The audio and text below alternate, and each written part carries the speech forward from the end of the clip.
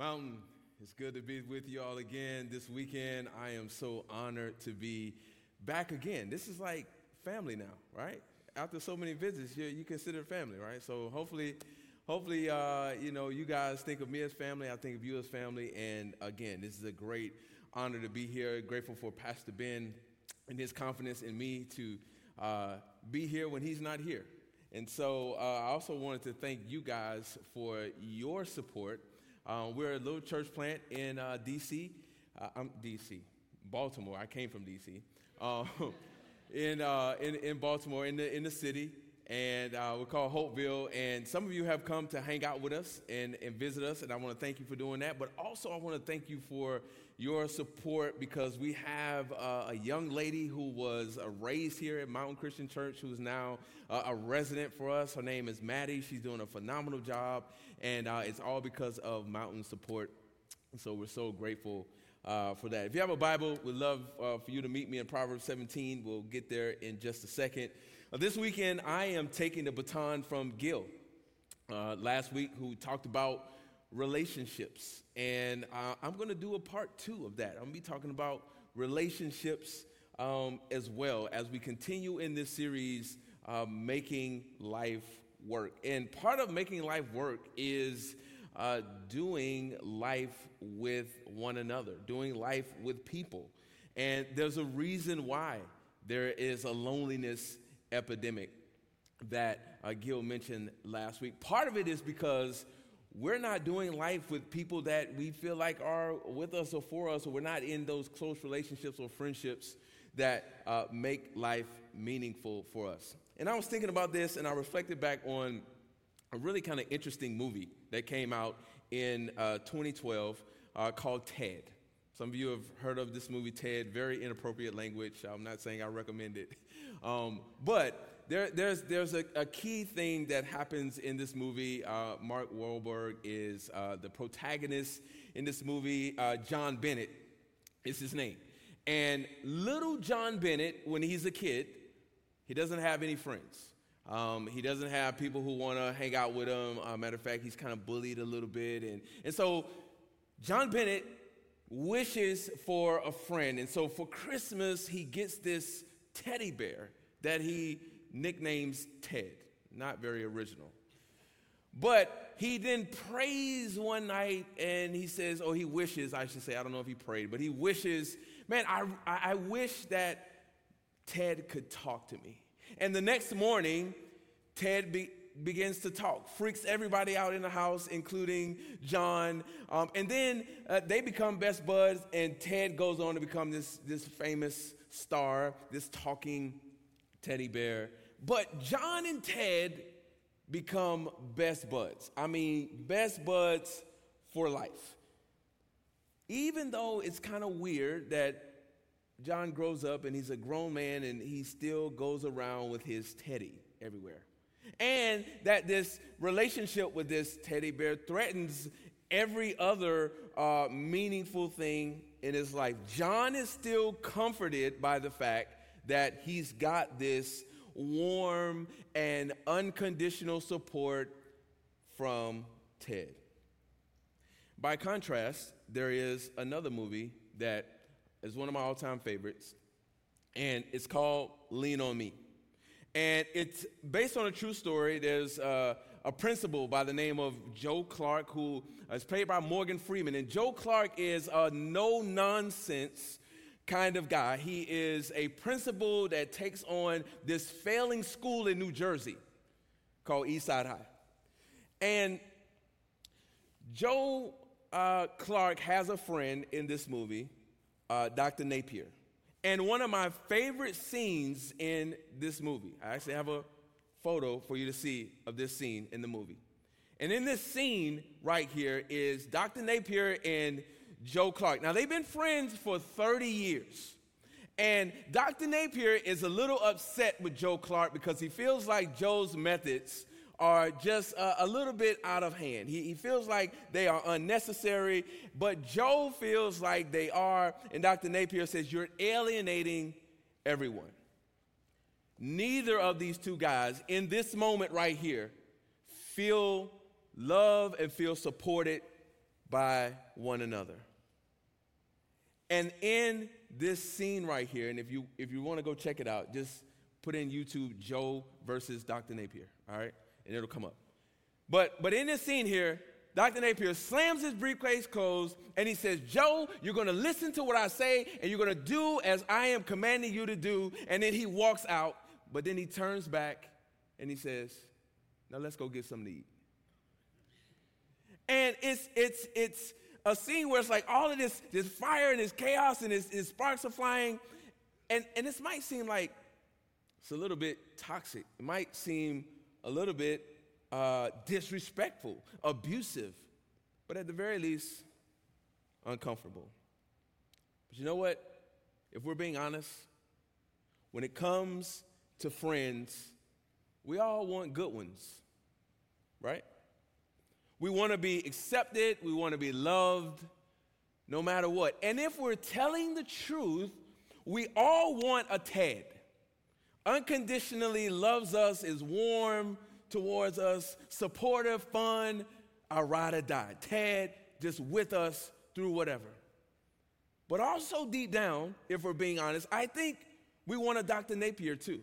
Someone who pushes us to be better. Someone who sees better in us. But here's the problem. The problem is, I think we have an improper conditioning and an improper understanding of what real love is, which is the basis of what it means to have friends. Love is much more of a choice than it is a feeling. And some of us who've been in relationships for a long time, in meaningful relationships, like we understand that there's some days where I just don't feel the love, but I'm choosing to love. Yet, we live in a world where, as Dr. Eric Mason says, our feelings sit on the throne of our hearts. Meaning, we prioritize and gravitate to what feels comfortable to us, what feels like support. And what feels like support in our world is agreement. If you agree with me, then you are in support of me, or you support me. And so then we surround ourselves and we insulate ourselves with agreement, not necessarily love. And deep down, I think some of us really think and really believe that the love and the support that we're getting from people we would consider to be friends are just people who agree with us. Well, just to make it a little bit uncomfortable, I want to challenge that thought this weekend. And it's not really just me challenging this thought. I think the scriptures challenge this thought for us. And we can find a few different examples throughout the Proverbs, but the ultimate example of this is Jesus himself. And I don't want to get too ahead of myself. But there are several Proverbs that talk to us about what it means to be a friend. And I just want to unpack one verse this weekend. Gil actually mentioned it in his message last week, so there'll be a little bit of overlap in what I'm sharing this weekend. But this verse is Proverbs 17:17. One verse, here we go. A friend loves at all times, and a brother is born for a difficult time. I want to just label this message this weekend, just a simple subject: what everyone wants in a friend. Just in case you were asking, I'm here to tell you what everyone wants in a friend. I think Proverbs 17:17, sums it up for us pretty succinctly. One sentence description, right? But there's one word in that sentence that is the key to everything. And depending on how we define and understand that word, it shapes how we understand what it means to be a friend. and the word is love. All I want to do is unpack this one word for us and how it relates to friendship. I stated earlier, this is where I think we have a little bit of a disconnect. I think we have a little bit of a misunderstanding of what love really is. But I think we do have, if we really, really think hard about it, I think we do have plenty of examples of what love is and what love is not. And I just want to give us 3 quick things a loving friend does at all times. So if you're taking notes, here we go. Number 1, what everyone wants in a friend and what a loving friend does, first and foremost, is care. Now, this is just the baseline. Like, you didn't really come here for me to tell you that. Like, you kind of already know that, all right? Like, hey, a friend is someone who really cares about me. Like, you simply have to care for other people if you're going to be a friend, right? Now, when I think about caring deeply, I think about my baby girl, Journey. Journey's 5. She's my little kindergartner. Man, she's daddy's little girl. I got 3 girls, and this is the caboose right here. And Journey is all about, man, the hugs and the kisses and the snuggles. And every time I leave the house, Dad, wait, let me give you a kiss, and I'll see you when you get back. Don't get hurt, don't get blood, don't, all these things she says. And it's so cute. But Journey's 5. And so Journey, she hasn't figured out the care at all times part, She hadn't figured that part because she gets a little upset and she gets frustrated and things don't go away and she's not as caring in those moments. But a loving friend cares at all times, not when it's just convenient for them. I think we've kind of confused this with this idea that some of us have heard of before of quid pro quo, meaning I'm really only going to care, or I'm really only going to put effort into as much of it as it benefits me, right? Like, what is going to be the return on this care or this investment? We have entire relationships like this, right? I call them just very transactional relationships where we don't really care that much. We really care more about the return. It's kind of like my wife in Target, Like, my wife, Erica, she loves Target, She loves the way it makes her feel. She makes several unnecessary stops, to Target. And she loves how she feels when she walks in, and she loves the deals, and she comes back with more things than we need, But deep down, it's a transactional relationship. Now, obviously, I'm being a little bit facetious, but not really. But we all have this, right? Where we want to be comforted, and yes, we like the benefits, and that translates to care for us. And yes, to some extent, we want, that to be a part of, our friendships, or we want to have, some aspect of that in our friendships. Like I get it, but let me just say this. Deep care is not about benefits, it's about sacrifice. We want friends who care even when it costs them. Even when it costs them more. Those are the moments that really inspire us and move us deeply when someone has sacrificed on our behalf. This week I was just kind of taking a little time to relax and unplug, and I don't watch a lot of TV, but I watched this movie called A Man Named Otto. And some of you may have seen this movie. It came out not too long ago. Tom Hanks is starring in the movie. And Otto is just mean. Like, he's a rough guy, He suffered deep loss in his life. His wife has recently died, 6 months removed from that. And he's carrying a lot of anger and frustration. And he's just hard to love. And some new neighbors move across the street. And a little kind woman named Marisol, she's very sweet. And she's a good baker and a good cook. And she tries to love Otto. She tries to care for him. And he's just mean. And he's not very nice. But Marisol continues to show up every single day, very caring and loving and smiling, and she's knocking on his door, and she's continuing to just annoy Otto. But she is trying to care for him. And eventually, somehow, some way, she breaks through. And Otto begins to reciprocate some of this care, and he really sees that Marisol cares for him, and all of a sudden by the end of the movie, Otto is a completely different person. He's transformed, but the reason he's transformed is because of the care of Marisol. Because it not only comforted a man who had lost his wife, but it compelled him to care. And that's what our friends do. They compel us in that way. And then we become brothers and sisters in difficult times, like Marisol became for Otto.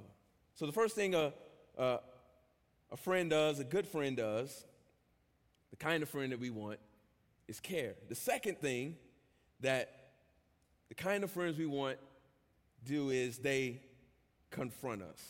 Now, this is where it begins to go downhill. Because we like the care part and, the hugs and, all of the warm feelies. We love that. But this is where it starts to get uncomfortable, because the fun times and the feel-good times, man, if that could just be great and be like that every single day, man, that would be awesome. But we know that is not the case. There's some times when things have to be addressed in our lives. But where I think the problem lies is how we think about confrontation. Can I just give you the quick definition of the word confront? Look right here on the screen. To meet face to face. That's not negative. That's not positive. That's just neutral. That's all it means. But the reason why this makes us uncomfortable is because confrontation hasn't been modeled for us in a healthy way. And when it is done in a healthy way, it is actually a gift to us. One of my favorite business books is a book called Radical Candor by Kim Scott. Really great book, and I have the opportunity from time to time to speak at organizations and government agencies and, just coaching and those sorts of things, because I love leadership development, and so I get a chance to do some of that work. And one of the things that I talk about is communication. And I've taken some of these ideas from Kim Scott in this book called Radical Candor, because she's talking about how we don't talk to each other well and how, we avoid confrontation, and it's bad. She tells this story, opening story in the book, about how she thought she killed this presentation. She was feeling good about herself, and she's like, oh, man, I just, nailed it. It was awesome. And she walks out of the room, and her boss, pulls her over to the side and wants to have a moment with her. And she asked her, well, how do you think it did? Oh, it was great, wasn't it? Her boss said, no. You actually sounded unintelligent and not prepared. Talk about an ice bath. But Kim Scott says that moment of confrontation was transformational for her, because she ultimately realized that her boss cared enough about her to not let her think that she had actually done a better job than she had. And what Kim Scott calls this is ruinous empathy.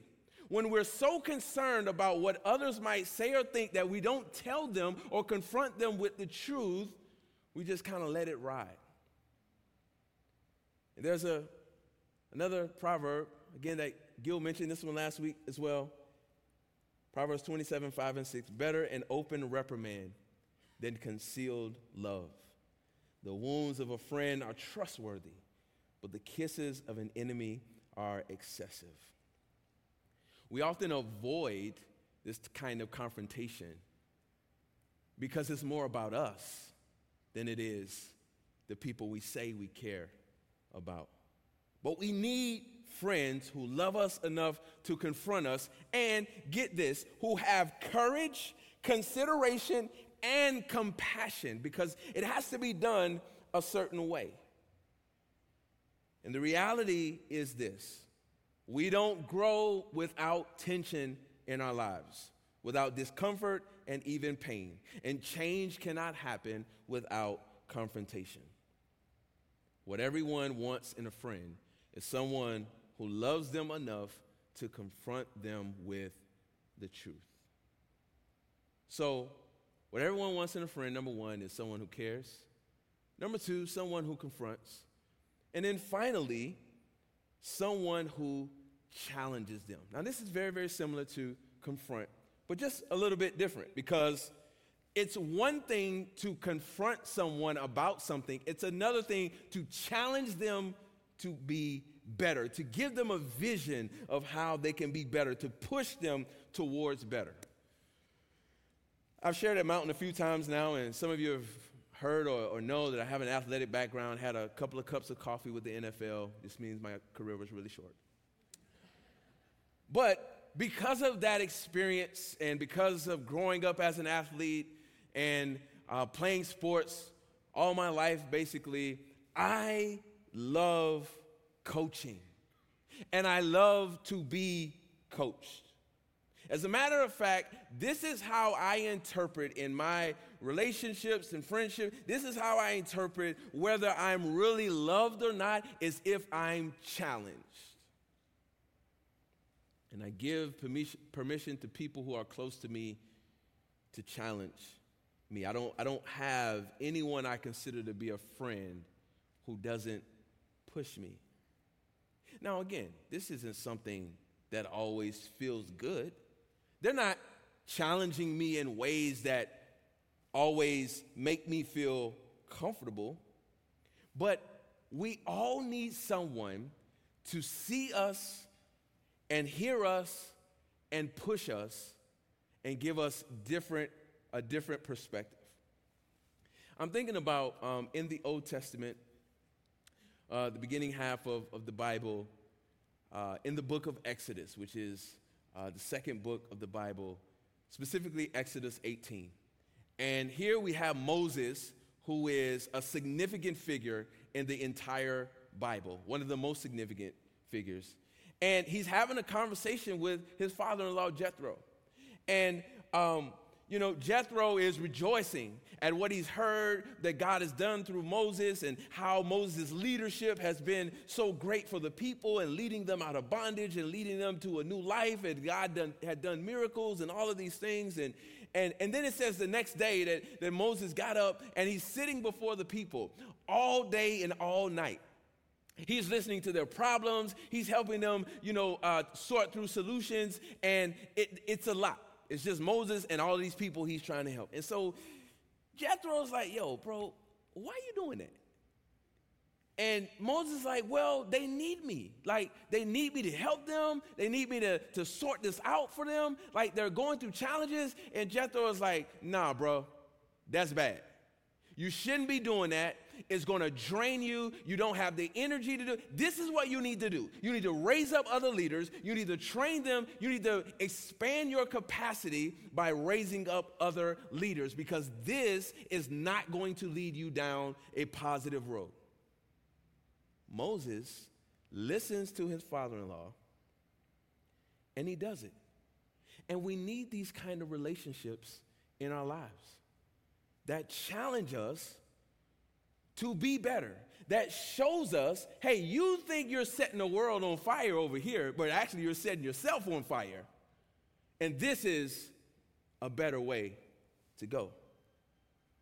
Proverbs 27:17, another verse that was mentioned last week, and there's a lot of things that are being repeated. When something is repeated, it means that we should be paying attention to it. Maybe God wants us to hear this again this week.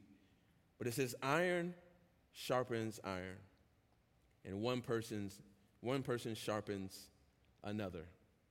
Some of us have heard this before, and we like the finished product, but we don't like the process. Can I show you what the process of iron sharpening iron looks like? Let me just show you, right? Just take a look at this photo here. This is what it looks like. Sparks, hot, pressure, banging, like shaping. That doesn't feel good. That's not That's not exciting, but it's necessary for our growth and our development. And that's what iron sharpening iron looks like. And that's how we grow. Everyone wants a friend who will challenge them to be better. Let me see if I can land the plane like this. I've got a good friend. His name is Mark, and Mark and I work together in D.C., and he's a guy I really love and respect very much. He's a best-selling author. He's been a pastor for more than 25 years now. We worked several years together, and, there was a turning point in our relationship maybe almost a decade ago, and I remember it like it was yesterday. I was one of my first, opportunities I had to speak, and at least at that particular church where I was one of the campus pastors, and I was stepping onto the teaching team, and I remember walking into this staff meeting, and as I was coming in, I saw Mark, and he was standing near the door, and then he kind of cut me off, and he said, "Hey, I just want to talk to you real quick before we meet," and he said, "Josh, you're too good of a communicator to use all of the fillers that you're using when you speak. All of the uhs and the ums and all of those things, you are better than that. And I want you to hear these words, and I want you to take this feedback and apply it." The translation to me in my mind was like, "Bro, you need to step your game up if you're going to be on the stage." That's exactly what Mark was saying to me. And he was saying to me that I see better in you. And I received what Mark told me because I knew and I know that he is my friend and he loves me enough to care about my development.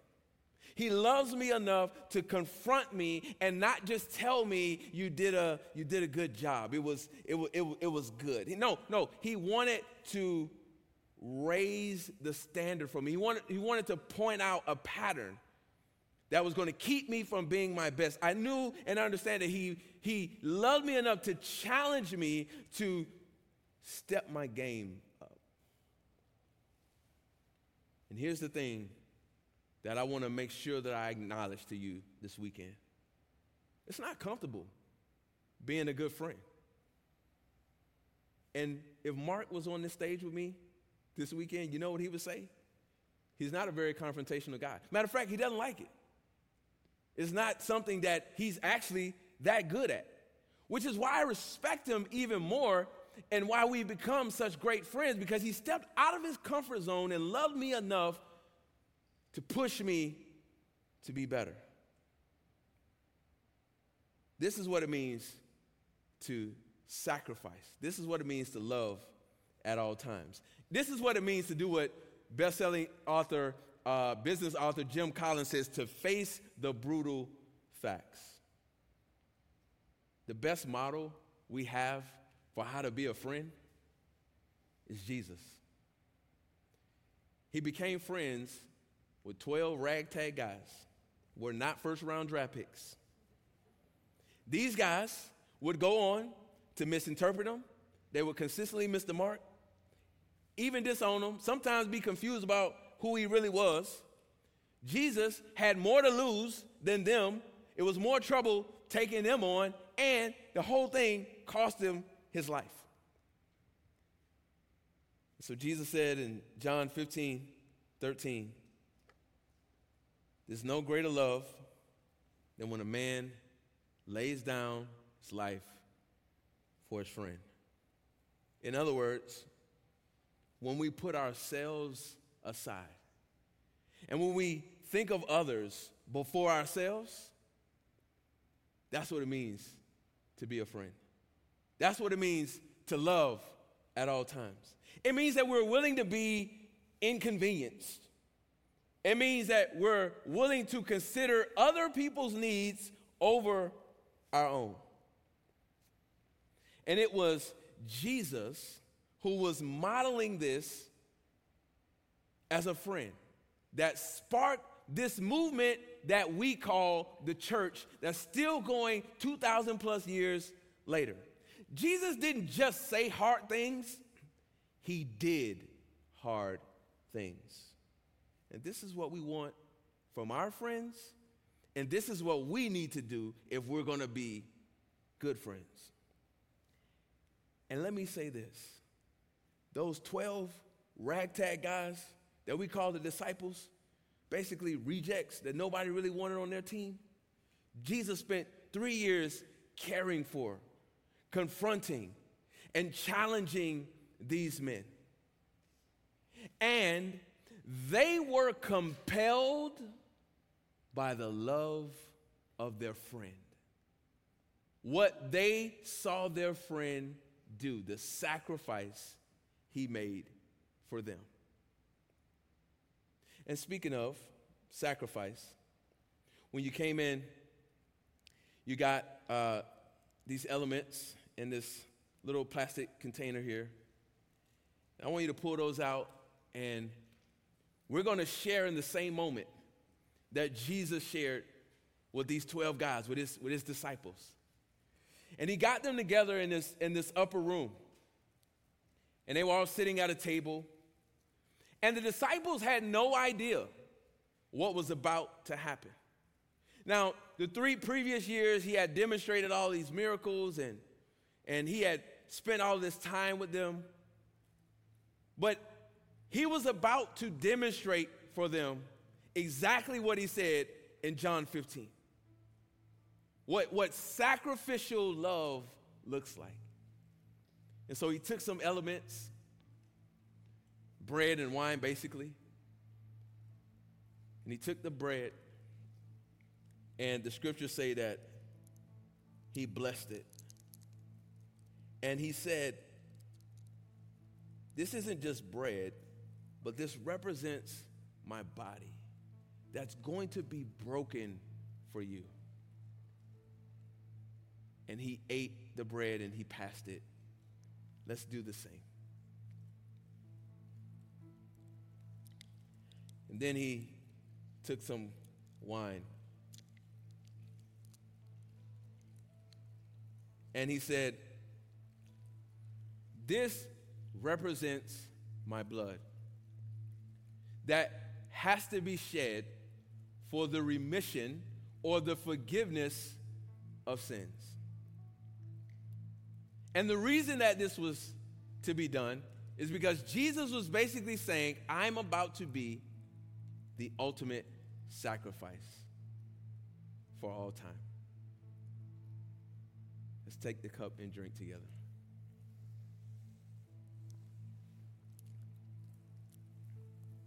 Friends, before I pray for us tonight, I want us to understand that this moment that we just had, which is a sacred moment that dates back more than 2,000 years, is a moment that Jesus is inviting us into and calling us, for those of us who follow him and who are his disciples, to be friends who sacrifice, not only for God, but sacrifice for one another. That's what it means to be a friend. Let's pray. God, we thank you so much for Jesus, who demonstrated for us what it means to be a friend, to care deeply, to care so much that he would come down from heaven to confront what we couldn't confront ourselves, and to challenge us to live a life that is worthy, that is pleasing, that is acceptable. And then ultimately, pay the penalty that we could never pay for ourselves. And so God, help us as we are at work, and help us as we are in our neighborhoods, and help us as we shop, and help us as we engage with those around us to exemplify what it means to be a friend.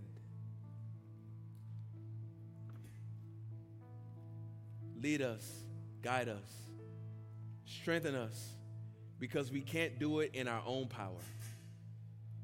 Thank you for the example that we have in Jesus, and thank you for the Holy Spirit that leads us and guides us into all truth. These things we ask in your Son, Jesus' name. It is so.